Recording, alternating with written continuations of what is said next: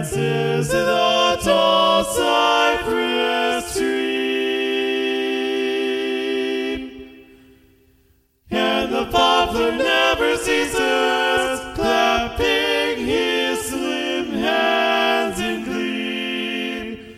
From the height of every bough-tip you can hear the turtle sing, with a voice proclaiming gaily the glad coming of the spring.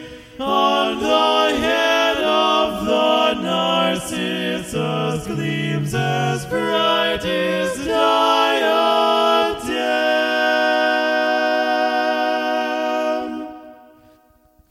As the crown of China's emperor, decked with many a costly gem.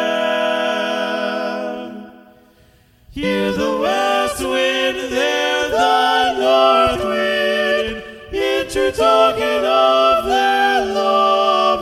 At the feet of yonder rose lay treasure foretold from above. All the earth with musk is scented, and musk-laden is the